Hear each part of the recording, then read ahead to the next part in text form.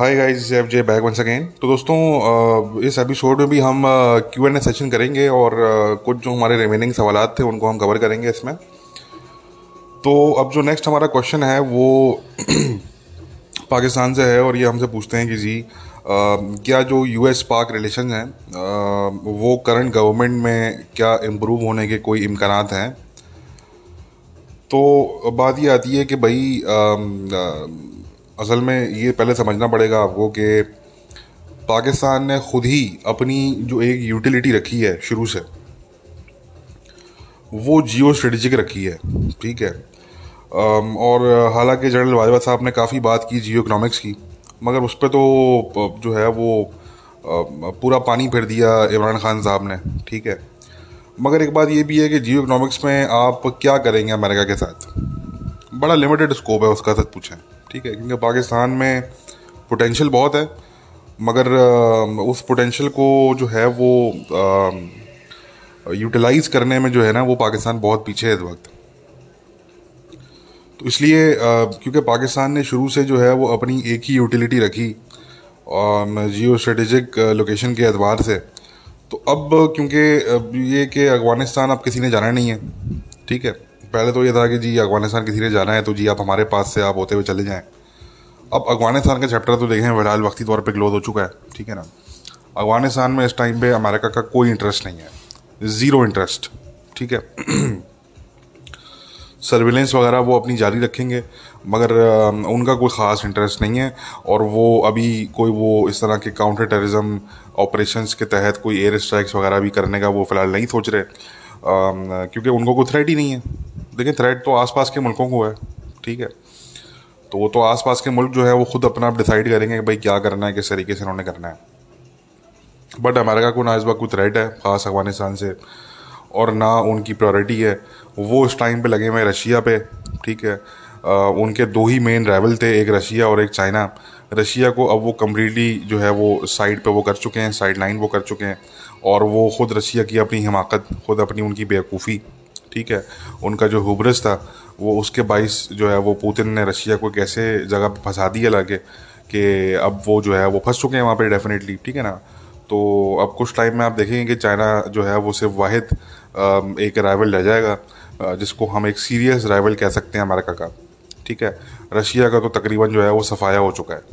ठीक है। अब वो उनको ये रीगेन करने में जो है वो काफ़ी टाइम लग जाएगा, और तब तक पुतिन रहता है नहीं रहता क्या होता है, क्योंकि अब तो खुल के बात हो रही है वेस्टर्न कंट्रीज़ में, इस कम से कम अमेरिका में कम से कम ये खुल के बात हो रही है कि जी पुतिन की जो है वो असैसिनेशन हो सकती है, या इस तरह के मामला जो है वो अब खुल के डिस्कस हो रहे हैं। ठीक है ना।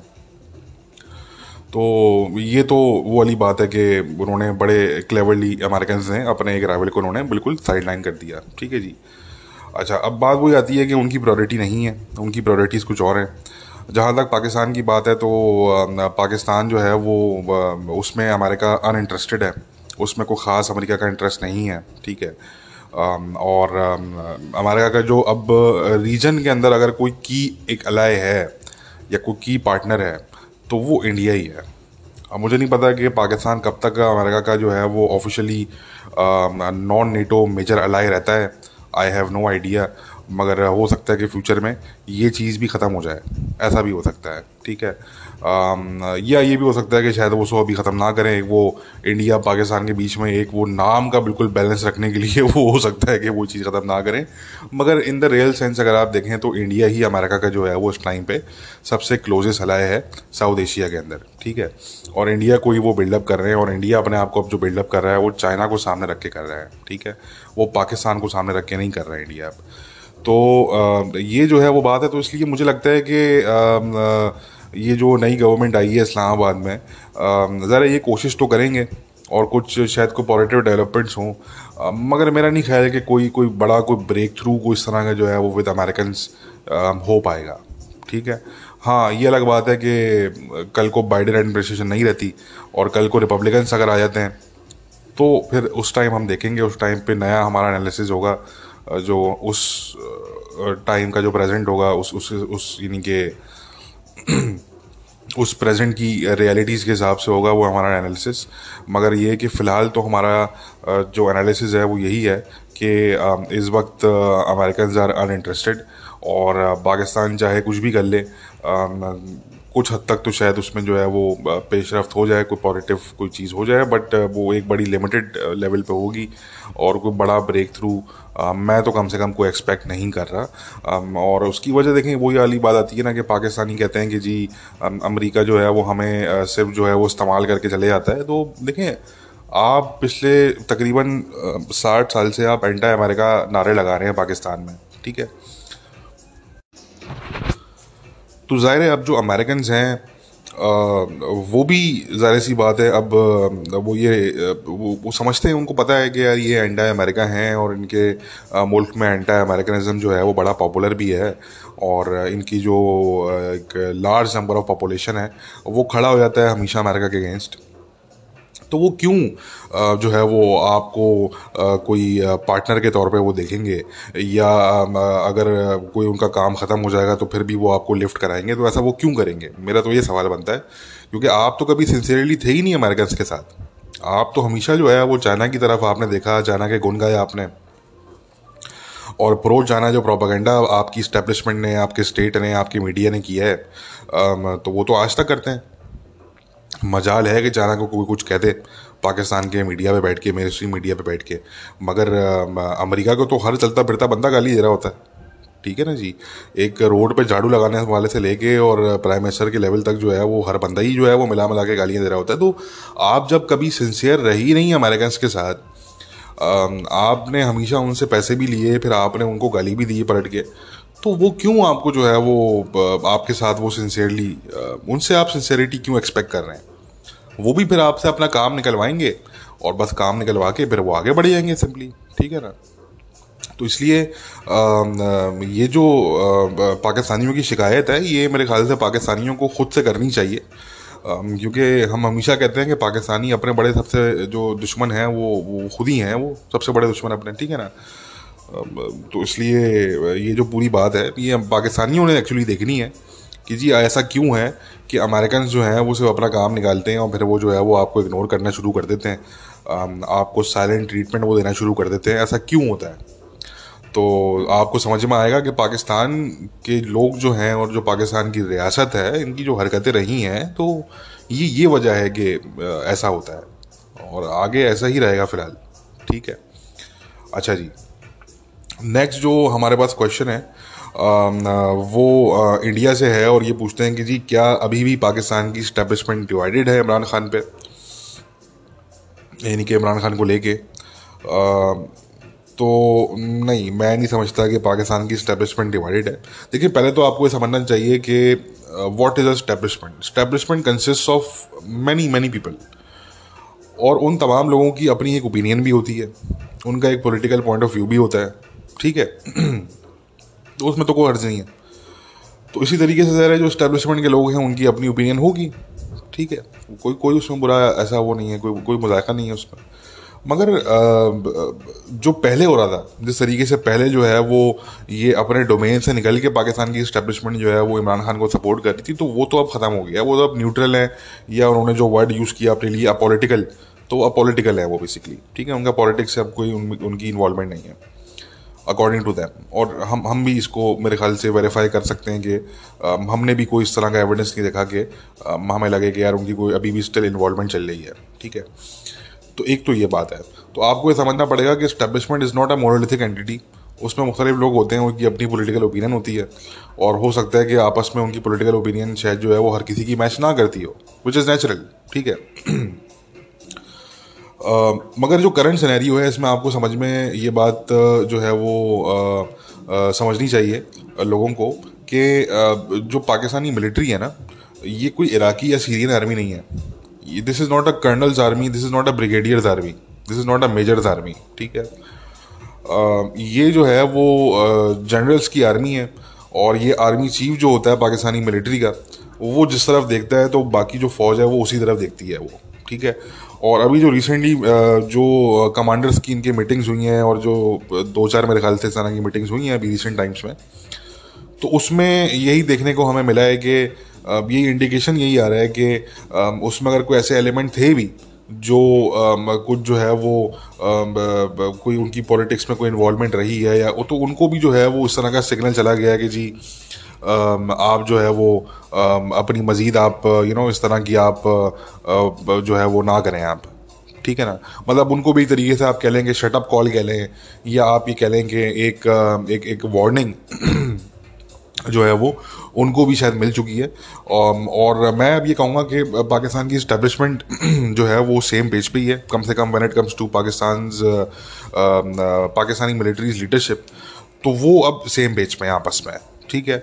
और ये उनमें अब बिल्कुल क्लैरिटी हो गई है कि भाई अब हम जो है वो इमरान खान को अब हम मज़ीद हम जो है वो नहीं भुगत सकते, उसके जो कारनामे हैं, उसके जो करिश्मे हैं, उनका मलबा अब अपने सर पे हम नहीं ले सकते, ठीक है।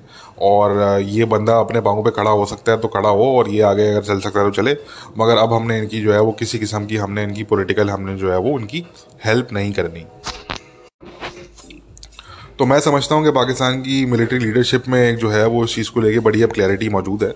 और मैंने कहा ना कि अगर कोई ऐसे एलिमेंट्स थे भी इक्का दुक्का जो पहले पॉलिटिक्स में इन्वॉल्व रहे, तो मेरे ख्याल से अब उनको भी जो है वो उनकी भी थोड़ी रहनुमाई कर दी गई है शायद, कि अब वो मज़ीद जो है वो चीज़ नहीं है। तो नहीं, मैं नहीं समझता कि पाकिस्तान की स्टैब्लिशमेंट जो है वो स्टिल डिवाइडेड है। वो बड़ा कुछ चीज़ों पे बड़ी उनमें अब क्लैरिटी है, और इसी तरीके से मामला आगे बढ़ेंगे। और अगर इमरान खान को अभी तक ये बात समझ नहीं आई है तो ठीक है, फिर आ जाएगी, थोड़ा अरसा लगेगा शायद वो समझ में आने में, मगर वो भी आ जाएगी इवेंचुअली, ठीक है ना। तो तो ये सारी बात है दोस्तों। अच्छा जी, नेक्स्ट जो हमारे पास क्वेश्चन है, ये सवाल हमारे पास इंडिया से है, और ये हमसे पूछते हैं कि जी ये जो ISPR जो है वो जो ये सॉन्ग्स रिलीज़ करता है और ड्रामा सीरियल्स और ये मूवीज़ वगैरह जो है वो जो है वो रिलीज़ करते हैं, तो इसमें जो है वो क्या जो है वो उनकी थिंकिंग है इसके पीछे, और क्या ये ज़्यादा क्रिंजी नहीं हो जाता कि ISPR एक तरफ इस तरह का क्रिंजी कंटेंट जो है वो रिलीज़ कर रहे हैं और फिर दूसरी तरफ जो है वो पाकिस्तान इतने मुश्किलात में घिरा हुआ है। तो ये इनका सवाल है, और इस तरह का सवाल पाकिस्तान में भी उठता रहा है पास में। तो देखें, पहले तो मैं ये बताऊं कि ये तो उससे तो मैं एग्री करता हूं कि वाकई में ISPR का जो कंटेंट है वो बड़ा क्रिंजी होता है। मैं तो नहीं देखता उनके उनकी जो भी प्रोडक्ट्स होती हैं, I really don't watch them. मगर हाँ, ये मैंने सुना ज़रूर है कि उनका जो कंटेंट है, और जहाँ तक मैंने हल्के फुल्के ट्रेलर्स अगर मैंने देखे हैं, तो वाकई में वो बड़ा क्रिंजी होता है वो। तो कहने का मकसद कि ये तो वाकई में मैं एग्री करूँगा इससे। मगर देखें, यहाँ पे आपने समझना ये कि ISPR, व्हाट इज़ ISPR, ठीक है। इसमें जो PR लगा हुआ है ना, इसका मतलब है पब्लिक रिलेशंस। तो ISPR का काम ही है, ISPR का काम जो है वो बॉर्डर पे जाके लड़ना नहीं है एक्चुअली, पहले तो उसको समझ लें आप। ISPR का काम जो है वो है ही पब्लिक रिलेशंस। जिन फौजियों का काम बॉर्डर पे लड़ना है वो बॉर्डर पे लड़ रहे हैं, मगर जो ISPR जो अदारा है, इसका काम बॉर्डर पे लड़ना नहीं है, ठीक है। इसका काम जो है वो कुछ और है, वो है पब्लिक रिलेशंस। पहले तो उसको ज़रा क्लियर कर लें। दूसरा, जहाँ तक बात आती है कि ड्रामा सीरियल्स और मूवीज़ और सॉन्ग्स वगैरह, तो देखें, अब बात ये आती है कि अगर आप फॉर एग्जांपल हॉलीवुड को अगर आप देखें, तो हॉलीवुड में जो है वो बहुत सी मूवीज़ ऐसी बनती हैं, बहुत सी मूवीज़ ऐसी बनती हैं जहाँ पे यानी कि those movies which are about the CIA और द अमेरिकन मिलिट्री, इस तरह की मूवीज़ का जो थीम होता है, तो वो जो मूवीज़ होती हैं वो भी एक्चुअली जो है वो पेंटागन और CIA वगैरह की हेल्प के साथ ही बन रही होती हैं वो एक्चुअली, ठीक है ना। और उसमें जो है वो उनका इनपुट भी होता है, उसमें वो अपना अपना हार्डवेयर वगैरह भी प्रोवाइड करते हैं, लोकेशन वगैरह भी कुछ प्रोवाइड करते हैं। कई इस तरह की मूवीज़ आपको मैं बता सकता हूँ कि जिसमें जो है वो डायरेक्टली जो है वो हेल्प प्रोवाइड की होगी पेंटागन ने या CIA ने या NSA ने, इनके इदारों ने, अमेरिकन के, ठीक है। और अरे वो मूवीज़ होती भी इसी थीम के आसपास हैं कि भाई लेट सपोज कोई इराक वॉर में मूवी बनी है, या कोई उसामा बिन लादेन के ऑपरेशन में मूवी बनी है, ठीक है। ज़ीरो डार्क 30 हो गया फॉर एग्जांपल, ज़ीरो डार्क 30 की जो प्रोडक्शन है पूरी, उसमें CIA का एक अहम रोल है उसके अंदर, ठीक है ना जी। तो कहने का मकसद देखें अमेरिका में भी यही होता है। क्योंकि जब भी ज़रा सी बात है, आप अगर जो है वो मतलब आप अगर कोई ऐसी मूवी बना रहे हो जिसका थीम जो है वो मिलिट्री पे है, या मिलिट्री थीम्ड वो मूवी है, या कोई किसी वॉर पे वो मूवी बन रही है फॉर एग्जांपल, तो ज़ाहिर सी बात है उसमें जो है वो फिर आपको हेलीकॉप्टर्स भी दिखाने होंगे, उसमें आपको फाइटर जेट्स भी दिखाने होंगे, उसमें बहरी बेड़े भी शायद आपको दिखाने हों, मतलब टैंक्स हों या हमवीज हों, वॉट एवर। तो वो तो आपको मिलिट्री ही प्रोवाइड कर सकती है, ठीक है, वो तो वो दारा जो है वही प्रोवाइड कर सकता है आपको। तो ये चीज़ होती है, तो इसलिए जो है वो अमेरिका में भी आपको, हॉलीवुड में भी ये चीज़ मिलेगी। हॉलीवुड में जो है वो बड़ी क्लोज कोलैबोरेशन होती है पेंटागन की और सीआईए की, हॉलीवुड के प्रोड्यूसर्स के साथ, डायरेक्टर्स वगैरह के साथ। और जहाँ पे इस तरह की कोई थीम होता है, जहाँ पे सीआईए या मिलिट्री वगैरह को जो है वो फीचर कर रहे होते हैं, तो अक्सर वहाँ पे कोलैबोरेशन होती है इनके दारों की तरफ से। हर दफ़ा नहीं होती, ये मैं बिल्कुल नहीं कहूँगा कि हर दफ़ा होती है, मगर हाँ कुछ कुछ जगहों पे बिल्कुल होती है। और ऐसी मूवीज़ मैं आपको बता सकता हूँ जिसका हमें पता है कि उनके साथ जो है वो उन मूवीज़ में कोलैबोरेट किया है बकायदा तौर पे सीआईए ने और पेंटागन ने, ठीक है ना। तो कहने का मकसद, एक तो इसको पहले आप क्लियर कर लेंगे, ये कोई अजूबा नहीं है पाकिस्तान में, ऐसा ऐसा होता है, ठीक है। अच्छा, अब वहाँ पे तो देखें, अमेरिका में तो एक हॉलीवुड है, एक वहाँ की एक स्टेब्लिश मूवी इंडस्ट्री है। तो इसलिए बहुत से बहुत अगर कोई सीआईए या पेंटागन की इन्वॉल्वमेंट होती भी है तो वो हल्का फुल्का गाइड कर देते हैं। फॉर एग्जांपल 0-30 जब बनी थी तो उसमें जो है वो उसका जो पूरा जो बैकग्राउंड की जो कुछ चीज़ें थी उसमें ज़ाहिर इन्होंने गाइड किया होगा कि भाई ये मामला थे, इस तरीके से थे, ठीक है ना। मैं ये नहीं कह रहा कि वो सच हो या वो गलत हो, मगर वो ज़रा वो एक तरीके से गाइड करते हैं कि भाई ये बैकग्राउंड स्टोरी थी और चीज़ें इसी तरीके से हुई, ठीक है ना। तो कहने का मकसद कि उनकी जो है वो एक बहुत ही बड़ी प्राइवेट फिल्म इंडस्ट्री मौजूद है अमेरिका में। तो इसलिए जो है वो जो सीआईए या पेंटागन अगर कोलैबोरेशन करती भी है तो वो बड़ी लिमिटेड कोलैबोरेशन होती है, और उसमें बस वो बहुत से बहुत अपना हार्डवेयर कुछ वो प्रोवाइड कर देते हैं, या कुछ वो पॉइंटर्स जो है वो प्रोवाइड कर देते हैं, या कुछ लोकेशन वो प्रोवाइड कर देते हैं। इससे ज़्यादा जो है वो उनकी इन्वॉल्वमेंट नहीं होती, ठीक है। बाकी पैसा ऐसा जो है वो ज़्यादातर वो सारा का सारा जो है वो प्राइवेट उनकी जो इंडस्ट्री है वही लगाती है, ठीक है। मगर यार पाकिस्तान में कोई ऐसी प्राइवेट स्टैब्लिश्ड इंडस्ट्री कम से कम नहीं है। है भी तो वो बड़े लिमिटेड लेवल पे है वो, ठीक है। और ना इतना जो है वो पैसा होता है लगता है पाकिस्तान की मूवीज़ वगैरह में। तो उसमें जो है वो थोड़ा सा रोल जो है वो आईएसपीआर का वो थोड़ा सा बढ़ जाता है। मगर at the end of the day जो मिलिट्री है पाकिस्तान की, उनका रोल यही होता है कि फिर उन्होंने, अगर लेट सपोज कोई इस तरह की मूवी बन रही है कि भाई कोई 1971 की वॉर पे बन रही है, या 1965 वॉर पे बन रही है, ठीक है, या जो वॉर एंड टेररिज्म है उससे बन रही है, तो ज़ाहिर सी बात है उसमें आपने फौजी भी जो है वो फीचर करने हैं, उसमें वेपन्स भी आपने फीचर करने हैं, उसमें आपने टैंक्स हो गए और हेलीकॉप्टर हो गए, जेट्स हो गए, ड्रोन्स हो गए, ये भी चीज़ें आपने फीचर करनी है उसके अंदर। तो ज़रा ये चीज़ें तो आपको जो है वो पाकिस्तान में एक ही इदारा है जो कि प्रोवाइड कर सकता है फिल्मिंग के लिए, ठीक है। तो इसलिए जो है वो आईएसपीआर का रोल है इसमें डेफिनेटली। और मगर मैंने कहा कि उनका जो थोड़ा सा एक इंक्रीज्ड, एक लार्जर रोल जो उनका हो जाता है वो इसलिए हो जाता है क्योंकि पाकिस्तान की अपनी प्राइवेट जो मूवी इंडस्ट्री है वो उतनी केपेबल नहीं है। अगर वो उतनी केपेबल हो और वो उतनी स्टेब्लिश्ड हो और उनके पास इतना पैसा भी हो, तो मेरे ख्याल से इसमें जो है वो आईएसपीआर का रोल फिर जो है वो उतना ही हो जितना जो है वो अमेरिका में सीआईए या पेंटागन का रोल होता है मूवीज़ के अंदर, ठीक है ना, कुछ मूवीज़ में वो भी। और पाकिस्तान में भी कुछ मूवीज़ में ही होता है, यानी कि ठीक है, कुछ कुछ ड्रामा सीरियल्स या कुछ मूवीज़। तो ये जो है वो समझने की बात है। तो और जहाँ तक थिंकिंग की बात है कि उनकी क्या थिंकिंग है इसके पीछे, तो देखें थिंकिंग तो इनकी यही होती है, चाहे वो फिर अमेरिका के दायरे हों चाहे वो पाकिस्तान के दायरे हों, थिंकिंग यही होती है कि यार पब्लिक को जो है वो एक जो एक पिक्चर है which is closer to reality, ठीक है। आई वोंट से कि picture based on reality, but I will say picture that is closer to reality, वो जो है वो पाकिस्तानियों को दिखाई जाए, ठीक है। और तो इसलिए जो है वो थिंकिंग यही होती है। और क्योंकि इस तरह की जो है वो मूवीज़ जो मिलिट्री थीम्ड मूवीज़ होती हैं वो नॉर्मली पाकिस्तान में वैसे भी नहीं बनती वो एक्चुअली। आप देखें ना पाकिस्तान की, अगर आप मूवी हिस्ट्री अगर आप उठा के देखें, जो ये पूरी मूवी इंडस्ट्री की जो हिस्ट्री है एक्चुअली, तो उसमें आपको ज़्यादातर मूवी जो मिलेंगी वो इस तरह की मिलेंगी, बुढ़ा गुज्जर और वो गंडासा लगे को खड़ा हुआ है पंजाब में, ठीक है ना, वो बड़ी बड़ी मूछें, लंबी लंबी मूछें, ताव दे रहा है मूछों को खड़े होकर, वो उस तरह की मूवीज़ आपको मिलेंगी। तो कहने का मकसद कि ये जो मॉडर्न जो मिलिट्री थीम्ड मूवीज़ हैं, ये तो बहुत ही कम है पाकिस्तान की हिस्ट्री में, और जो भी मेरे ख्याल से बनी है वो शायद वो ISPR की और पाकिस्तानी मिलिट्री की कोलैबोरेशन के साथ ही बनी है, उसके अलावा तो नहीं बनी कोई, ठीक है, मेरे तो इल्म में नहीं है कोई। तो इसलिए बात ये आती है कि ये जो है वो समझना हमें पड़ेगा कि ज़ाहिर है उसमें उनकी थिंकिंग ये होती है कि भाई हम ठीक है, हम थोड़ा सा जो है वो इनकी हेल्प भी कर देते हैं, को अपना हार्डवेयर वगैरह या अपनी लोकेशन वगैरह कुछ उनको प्रोवाइड कर देते हैं फिल्मिंग के लिए, और फिर उसके बदले में ये है कि थोड़ा सा हम इनपुट भी दे देंगे इनको कि भाई इसको ज़रा इस तरीके से कर लें, या हिस्टोरिकल इस तरीके से वाक़यात है तो इनको इस तरीके से आप जो है वो नरेटिव बिल्डिंग कर लें, या इस तरीके से आप इसको स्क्रिप्ट कर लें। तो ये थोड़ा सा शायद उनका इनपुट भी होता हो, ठीक है।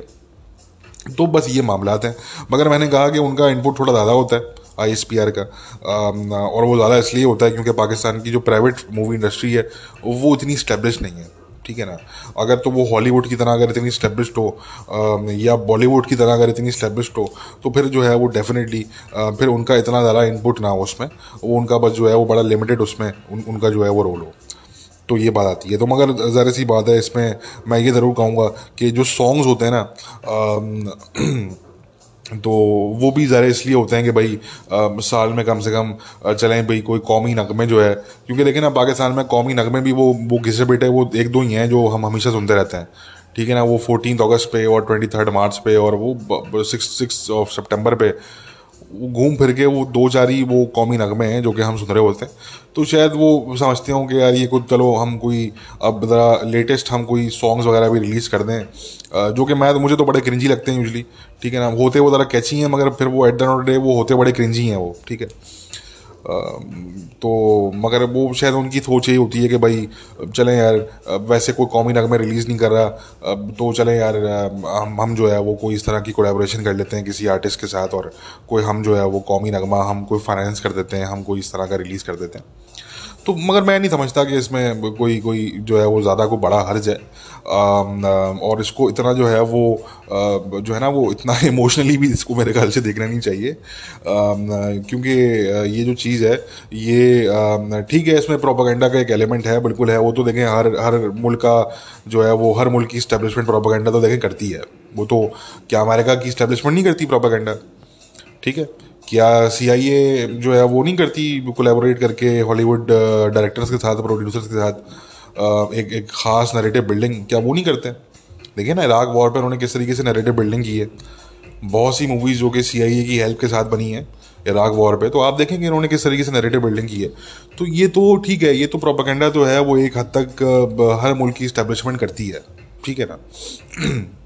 मगर यहाँ पे ये भी है कि इससे जो है वो शायद वो ये भी समझते हैं पाकिस्तान के जो जो इस्टेब्लिशमेंट है कि हम वो पिक्चर पाकिस्तानियों के आगे रख सकते हैं जो कि पाकिस्तानियों को शायद वैसे नहीं देखने को मिलती, इन द सेंस के पाकिस्तान के मिलिट्री ऑपरेशंस पे तो देखें कोई मूवी नहीं बन रही इंटरनेशनली, ठीक है ना।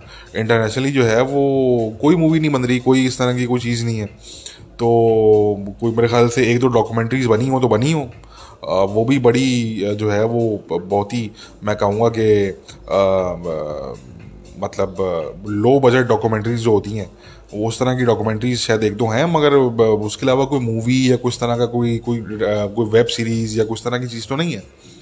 तो ज़रा वो भी चाहते होंगे कि भाई हमारी भी कुर्बानियाँ हैं, हमारे भी जो मिलिट्री ऑपरेशन हमने किए हैं पाकिस्तान के लिए, हमारे लोगों ने सेक्रीफाइस दिए है, तो वो हम जो है वो लोगों के सामने हम किसी तरीके से रखें और लोगों को पता हो कि हमने कितनी कुर्बानियाँ दी हैं। तो वो मैं समझता हूँ कि उसमें कोई इतना हर्ज नहीं है।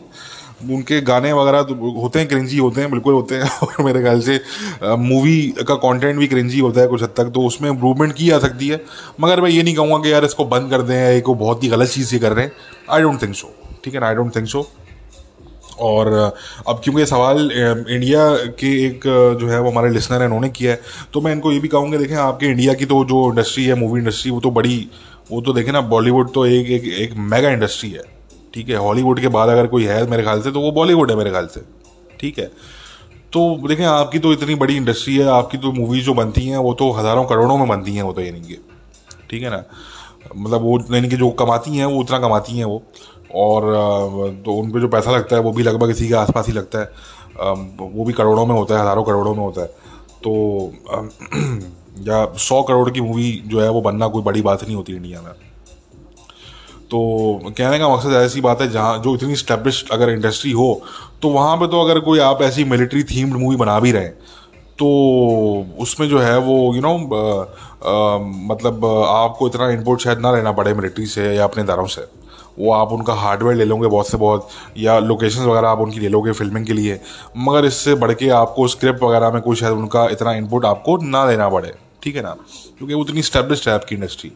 और आपके जो डायरेक्टर्स हैं, प्रोड्यूसर्स हैं, वो बड़े महान हैं और वो बड़े इनके बड़े एक्सपीरियंसड हैं वो। मगर इधर है पाकिस्तान में ऐसा नहीं है अनफॉर्चुनेटली, ठीक है ना।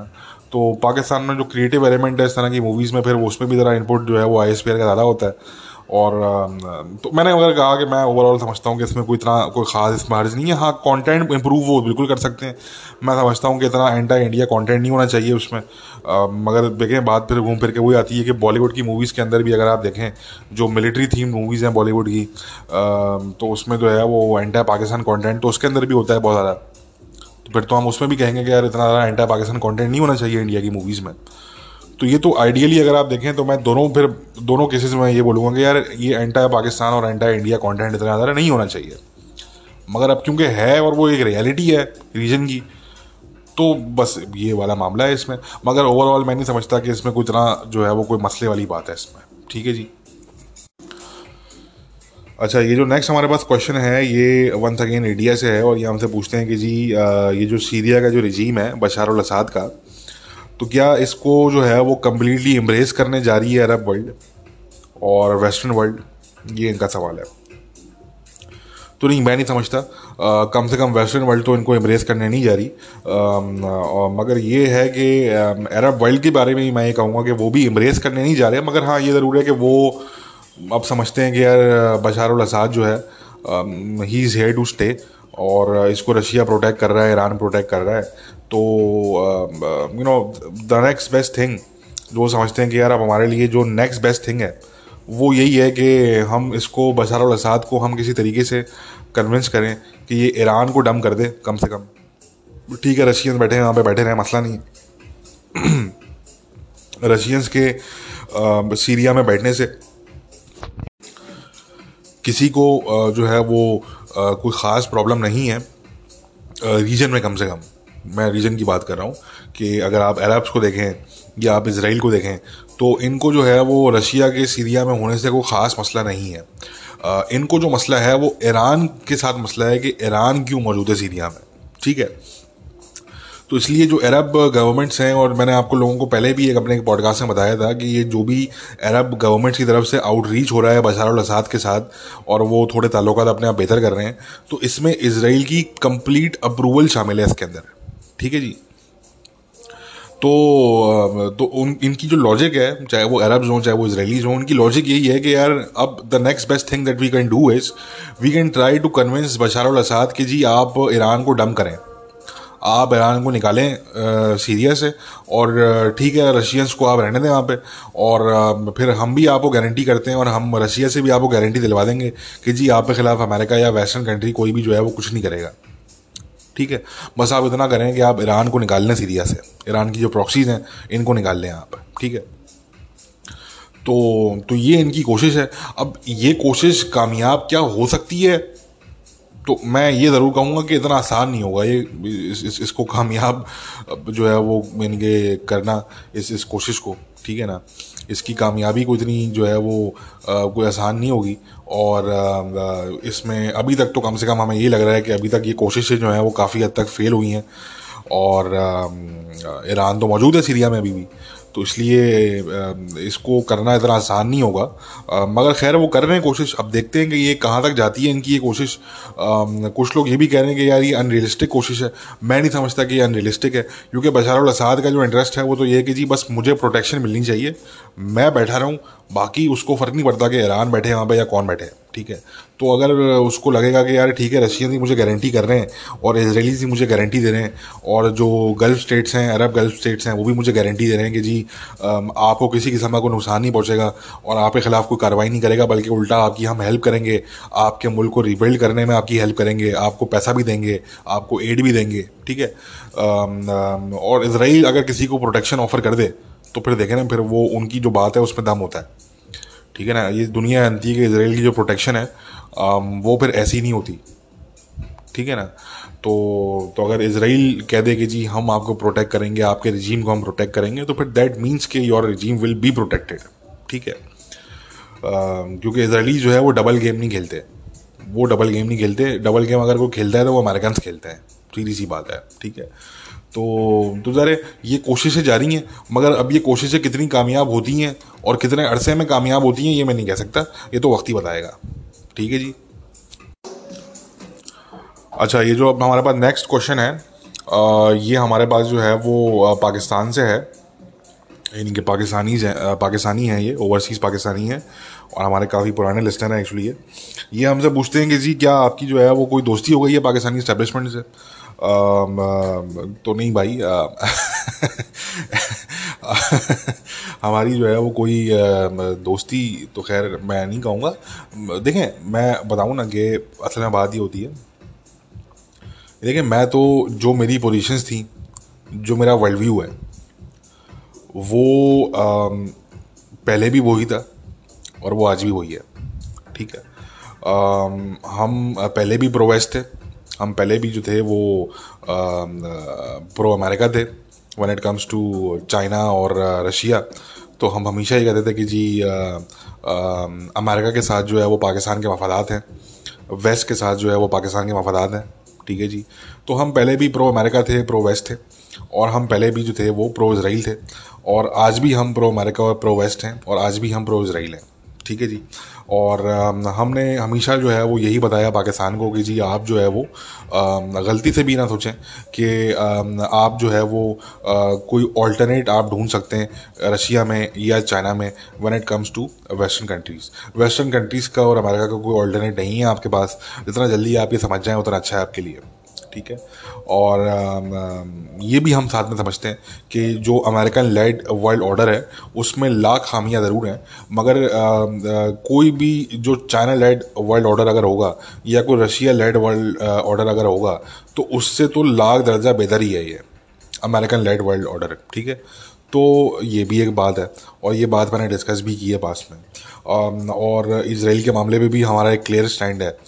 हमारा जो है वो सऊदी अरेबिया, यूएई और जो गल्फ़ स्टेट्स हैं उन पे भी हमारा एक क्लियर स्टैंड है कि जी पाकिस्तान के अच्छे ताल्लुकात होने चाहिए इन मुल्कों से, ठीक है। और ईरान जो है वो आपका एक रीजनल राइवल है, तो आप उसको उसी नज़र से देखें, और जो एक प्रो ईरान आपकी पॉलिसीज़ हैं उनको आप ज़रा कट डाउन करें, ठीक है जी। ये भी हमारा जो है वो पहले भी यही था और आज भी यही है। और जहाँ तक इंडिया की बात है तो हम यही कहते रहें कि भाई इंडिया से आप ताल्लुकात अच्छे करें, इंडिया से आप ताल्लुकात बेहतर करें, और जो एक फैंटेसी है आपके माइंड में इंडिया को लेके, उस फैंटेसी वर्ल्ड से आप निकलें और रियलिटी के अंदर आप दाखिल हों, और इसको रियलाइज़ करें कि आपको ज़रूरत ज़्यादा है इंडिया की और इंडिया को इतनी ज़रूरत नहीं है आपकी। तो इसको आप रियलाइज़ करें, और प्लस इसको भी मानें कि आपने बहुत सी गलतियाँ की हैं पास्ट में, जो आपने मिलिटेंसी सपोर्ट की है कश्मीर में, या जो आपने इस तरह की हरकतें की हैं पास्ट में, आपकी पुरानी इस्टेब्लिशमेंट्स ने, आपके पुराने लोगों ने, तो वो गलतियाँ आपने की हैं, तो ये भी आप माने। तो इसलिए जो है वो हमारा तो देखें, जो पहले हमारा जो था वो स्टैंड था हमारा, तो आज भी वही जो है वो स्टैंड है, और हम तो आज भी हमारी वही ओपिनियंस हैं, हमारी वही पॉलिटिक्स है, हमारा वही वर्ल्ड व्यू है, ठीक है जी। अब वो एक अलग बात है कि अगर पाकिस्तानी इस्टेब्लिशमेंट हमारे वर्ल्ड व्यू के आसपास कहीं खड़ी हो जाती है आके, देखिए हम तो नहीं गए उनके वर्ल्ड व्यू के आसपास, हम तो अपनी जगह पे खड़े हैं आज भी, ठीक है ना जी। अब अगर पाकिस्तानी इस्टेब्लिशमेंट जो है वो अगर कोई हमारे वर्ल्ड व्यू के आसपास अगर खड़ी हो जाती है, या वो अगर जो है वो बहुत सी जो चीज़ें हैं हमारी, जो हम एक ज़माने में कहा करते थे और आज भी हम कहते हैं, तो वो शायद अगर वो कहीं उनको रियलाइज हुई हैं उनमें से कुछ चीज़ें, और वो अगर कहीं हमारे आसपास अगर खड़े हो जाएं आके, तो ठीक है, कोई मुदाखा नहीं है उसमें, ठीक है, मोस्ट वेलकम, ठीक है ना, I would say most welcome. ठीक है जी। मगर हमारा तो वही स्टैंड है आज भी। हम तो नहीं अपने स्टैंड से जो है वो हम कोई आगे पीछे हुए, हम तो 1 इंच हम जो है वो नहीं हिले, ठीक है ना। और लोग अब कुछ हैं फजूल किस्म के जो आज भी कहते हैं कि यार इसका तो सॉफ्टवेयर अपडेट हो गया। भाई हमारा सॉफ्टवेयर अपडेट नहीं हुआ, मसला है कि पाकिस्तानी एस्टेब्लिशमेंट का सॉफ्टवेयर अपडेट हो गया। ये असल असल बात ये है यहाँ पे। हमारा तो सॉफ्टवेयर कोई जो है वो कोई माई का लाल पैदा नहीं हुआ जो हमारा सॉफ्टवेयर अपडेट कर सके। ये हम तो जो हैं वो हैं, और धड़ल्ले के साथ हम उसका प्रचार भी करते हैं।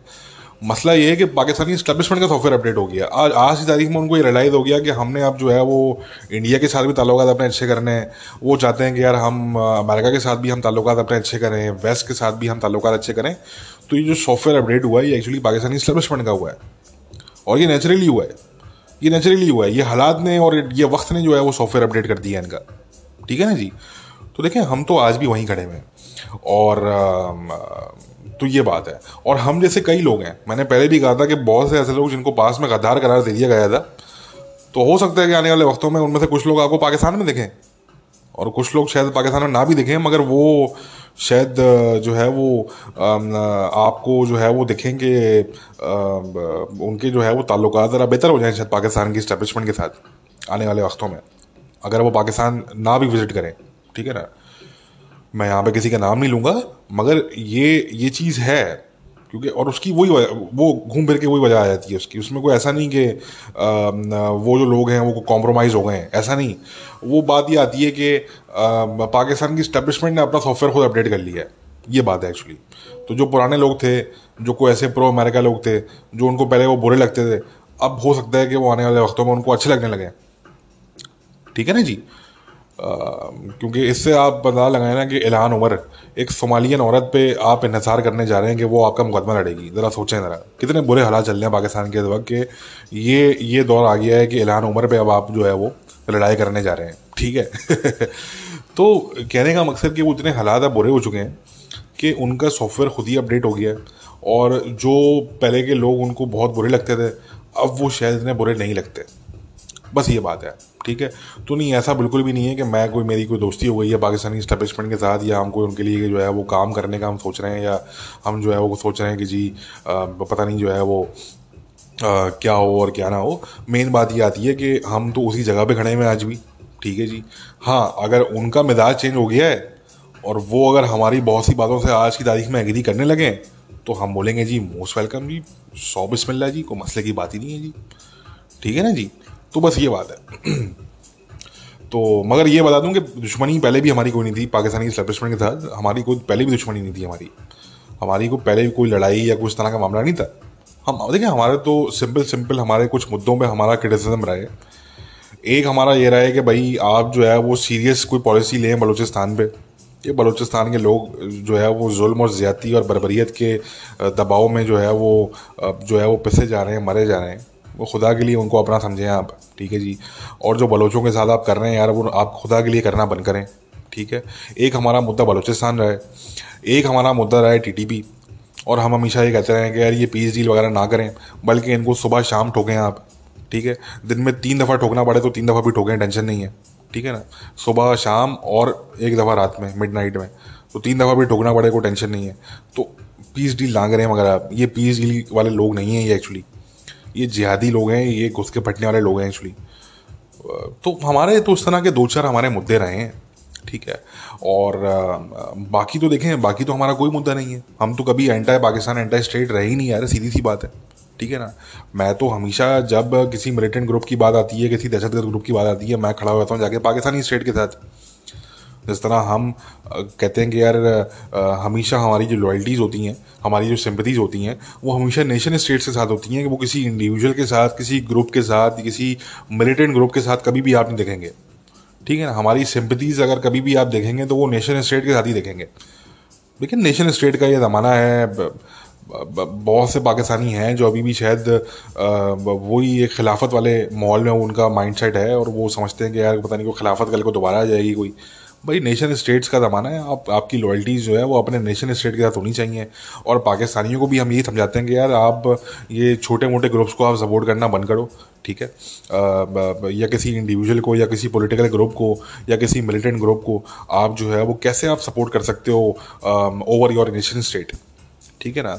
Your loyalties, your sympathies should always be with the nation state. They should not be with any individual और एनी पॉलिटिकल ग्रुप और एनी मिलिटेंट ग्रुप और सो ऑन. ठीक है ना. और इमरान खान के मामले में भी हमने पाकिस्तानियों को यही कहा कि देखें, अगर if if if if if it has come down to Imran Khan versus the state of Pakistan, then you should always stand with the state of Pakistan. ठीक है ना. हमने तो इमरान खान के मामले में ये कहा. तो कहने का मकसद कि हमारा ना पहले कोई लड़ाई झगड़ा था, ना हमारी कोई पहले दुश्मनी थी पाकिस्तानी इस्टेब्लिशमेंट से. ठीक है जी.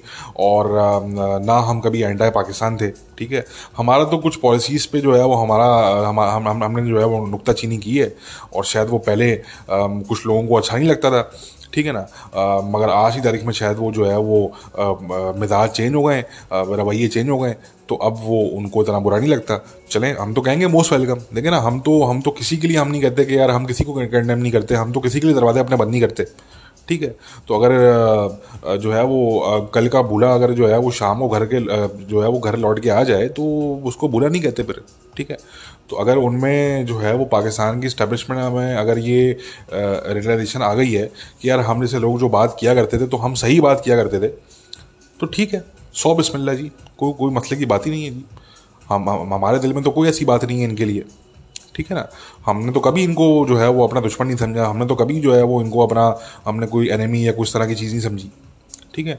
हमने हमेशा ये कहा कि यार हम जो भी बात करते हैं हम समझते हैं कि यार हमने पाकिस्तान की बेहतरी में की. शायद एक ज़माने में आप एग्री ना करते हो, आज आप एग्री करते हैं. चलें जी, अच्छी बात है आप एग्री करते हैं आज.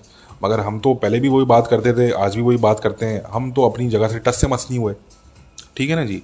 तो बस ये बात है, और कोई बात नहीं है इसमें. तो मगर मैंने कहा कि ये एक पॉजिटिव चीज़ है और इसको अप्रिशिएट करना चाहिए कि पाकिस्तान की इस्टेब्लिशमेंट में ये रियलाइजेशन आई है कि यार हमने कुछ गलतियां की हैं और हमें जो है वो उसको सुधारना पड़ेगा, और मामला जो है वो अब इस तरीके से आगे नहीं चल सकते, और हमें जो है वो अमेरिकन के साथ और वेस्टर्न कंट्रीज़ के साथ हमें जो है वो अच्छे अपने ताल्लुकात हमें रखने हैं. हमें सऊदीज़ के साथ, गल्फ़ स्टेट्स के साथ हमें अच्छे ताल्लुकात अपने रखने हैं. तो बस ये वाली बात है. ठीक है ना जी. तो हमारा जो वर्ल्ड व्यू पहले था दोस्तों, आज भी वही हमारा वर्ल्ड व्यू है.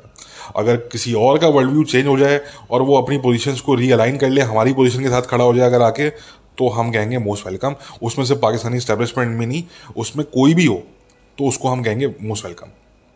ठीक है ना जी. बस ये बात है. अच्छा जी, हमारा जो अब आखिरी हमारे पास जो क्वेश्चन है वो है पाकिस्तान से, और ये हमसे पूछते हैं कि जी क्या पाकिस्तान जो है वो यूक्रेन और रशिया के मामले में कोई जो है वो सुलह सफाई करवा सकता है.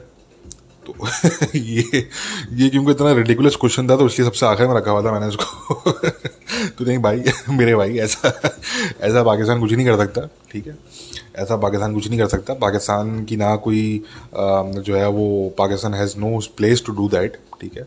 Pakistan has no influence to do that. और तो इसलिए नहीं, ऐसा कुछ नहीं हो सकता. लेकिन बात समझने की यहाँ पे है कि रशिया एक ट्रैप में आ गया है. पुतिन साहब एक ट्रैप में आ गए. ठीक है जी. और अपने हुब्रिस और जो उनका एक एरोगेंस था वो उसकी बेसिस पे वो एक ट्रैप पे आ गए उसकी वजह से. ठीक है. और सीरियस अल्फाज है, मैं इसको बड़ा सिंपल करके बताऊँ ना अगर आपको. ठीक है. हालांकि चीज़ें इतनी सिंपल नहीं है, मगर इसको बड़ा सिंपलीफाई करके बताऊँ तो सीधी सी बात ये है कि अमेरिका के 2 राइवल्स थे, मेन राइवल्स थे. एक रशिया था और एक चाइना था. कुछ अरसे में रशिया नहीं रहेगा, सिर्फ चाइना रहेगा. बस इसको आप जब समझ लेंगे तो आप पूरा गेम समझ लेंगे आप. ठीक है जी. तो मिस्टर पुतिन ने बेसिकली जो है वो बर्बादी की है असल में. ठीक है ना. क्योंकि आपका जो राइवल है वो तो साजिश करेगा आपके खिलाफ. ये आपका काम होता है कि आप वो साजिश को नाकाम बनाओ. आपका इतना जो है वो यानी कि लॉन्ग साइटेड विजन होना चाहिए. आपका इतना दूर का विजन होना चाहिए कि आप अपने दुश्मन की या अपने राइवल की साजिश को आप जो है वो फ़ौरन से भाप लो और उसको आप जो है वो काउंटर करो. ठीक है. मगर मिस्टर पुतिन का वो विजन नहीं था अनफॉर्चुनेटली. और बड़ी बड़ी बातें की गई पास्ट में कि यार वो जियो स्ट्रेटेजिक जीनियस हैं. और हम भी एक्चुअली ये समझते थे एक टाइम पे कि यार ये बंदा जो है वो जियो स्ट्रेटेजिक जो है वो बड़ा बेहतरीन लीडर है ये. When it comes to geo strategic issues. मगर unfortunately even I was wrong about that. और पता ये लगा कि जियो स्ट्रेटजी के मामले में मिस्टर पुतिन जो है वो एक फेलियर निकले, और उन्होंने इतना बड़ा ब्लेंडर कर दिया, इतना बड़ा ब्लेंडर कर दिया कि मतलब उनको खुद जो है वो शायद काफ़ी टाइम लगे ये रियलाइज़ होने में कि ये एक्चुअली कितना बड़ा उनसे ब्लेंडर हो गया है। ठीक है दोस्तों, तो बस सारी ये बात है। और तो इसलिए मगर खैर पाकिस्तान का इसमें कोई रोल नहीं बनता। ठीक है। और रशिया की जितनी बर्बादी हो चुकी है इस पूरे मामले के अंदर, तो अगर कल जो है लेट सपोज कल अगर जंगबंदी हो जाए, कल अगर कोई डील हो जाए यूक्रेन रशिया की, तब भी रशिया को रिकवर करने में जो है ना वो कई साल लगने हैं, सिर्फ रिकवर करने में जो उन्होंने लूज़ किया है। ठीक है ना, कई साल लगने हैं उनको, maybe probably more than a decade I would say. ठीक है।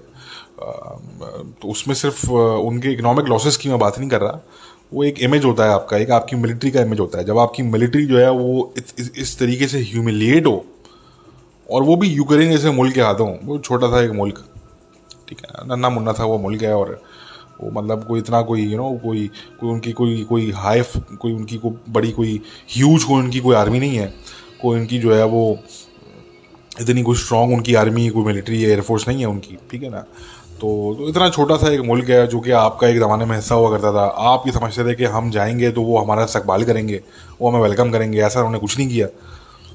तो ये जिस लेवल का ब्लेंडर किया है पुतिन ने एक्चुअली, तो ये इनको अब रियलाइज आहिस्ता आहिस्ता हो रहा है ये। और इसमें अगर कोई रोल प्ले कर सकता है निगोशिएट करवाने में, या इनकी जो है वो तमाम चीज़ें जो है वो इनके इनके इश्यूज रिजॉल्व करवाने में, सीज़ फायर करवाने में एक्स वाई दी, तो वो कम से कम पाकिस्तान तो खैर वो तो मजाक करने वाली बात है। उसमें अगर कोई हो सकता है तो वो इसराइल हो सकता है, वो जर्मनी हो सकता है। ठीक है। ये 2-3 मुल्क हैं बेसिकली जो इस तरह का रोल प्ले कर सकते हैं।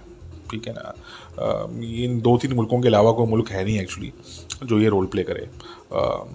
एक मुल्क जो है वो इंडिया हो सकता है, मगर शायद यूक्रेन उसको पसंद ना करे। यूक्रेन वुड से कि जी इंडिया जो है वो तो रशिया का अलाय है, तो इंडिया का भी यहाँ पे कोई रोल एक्चुअली नहीं बनता।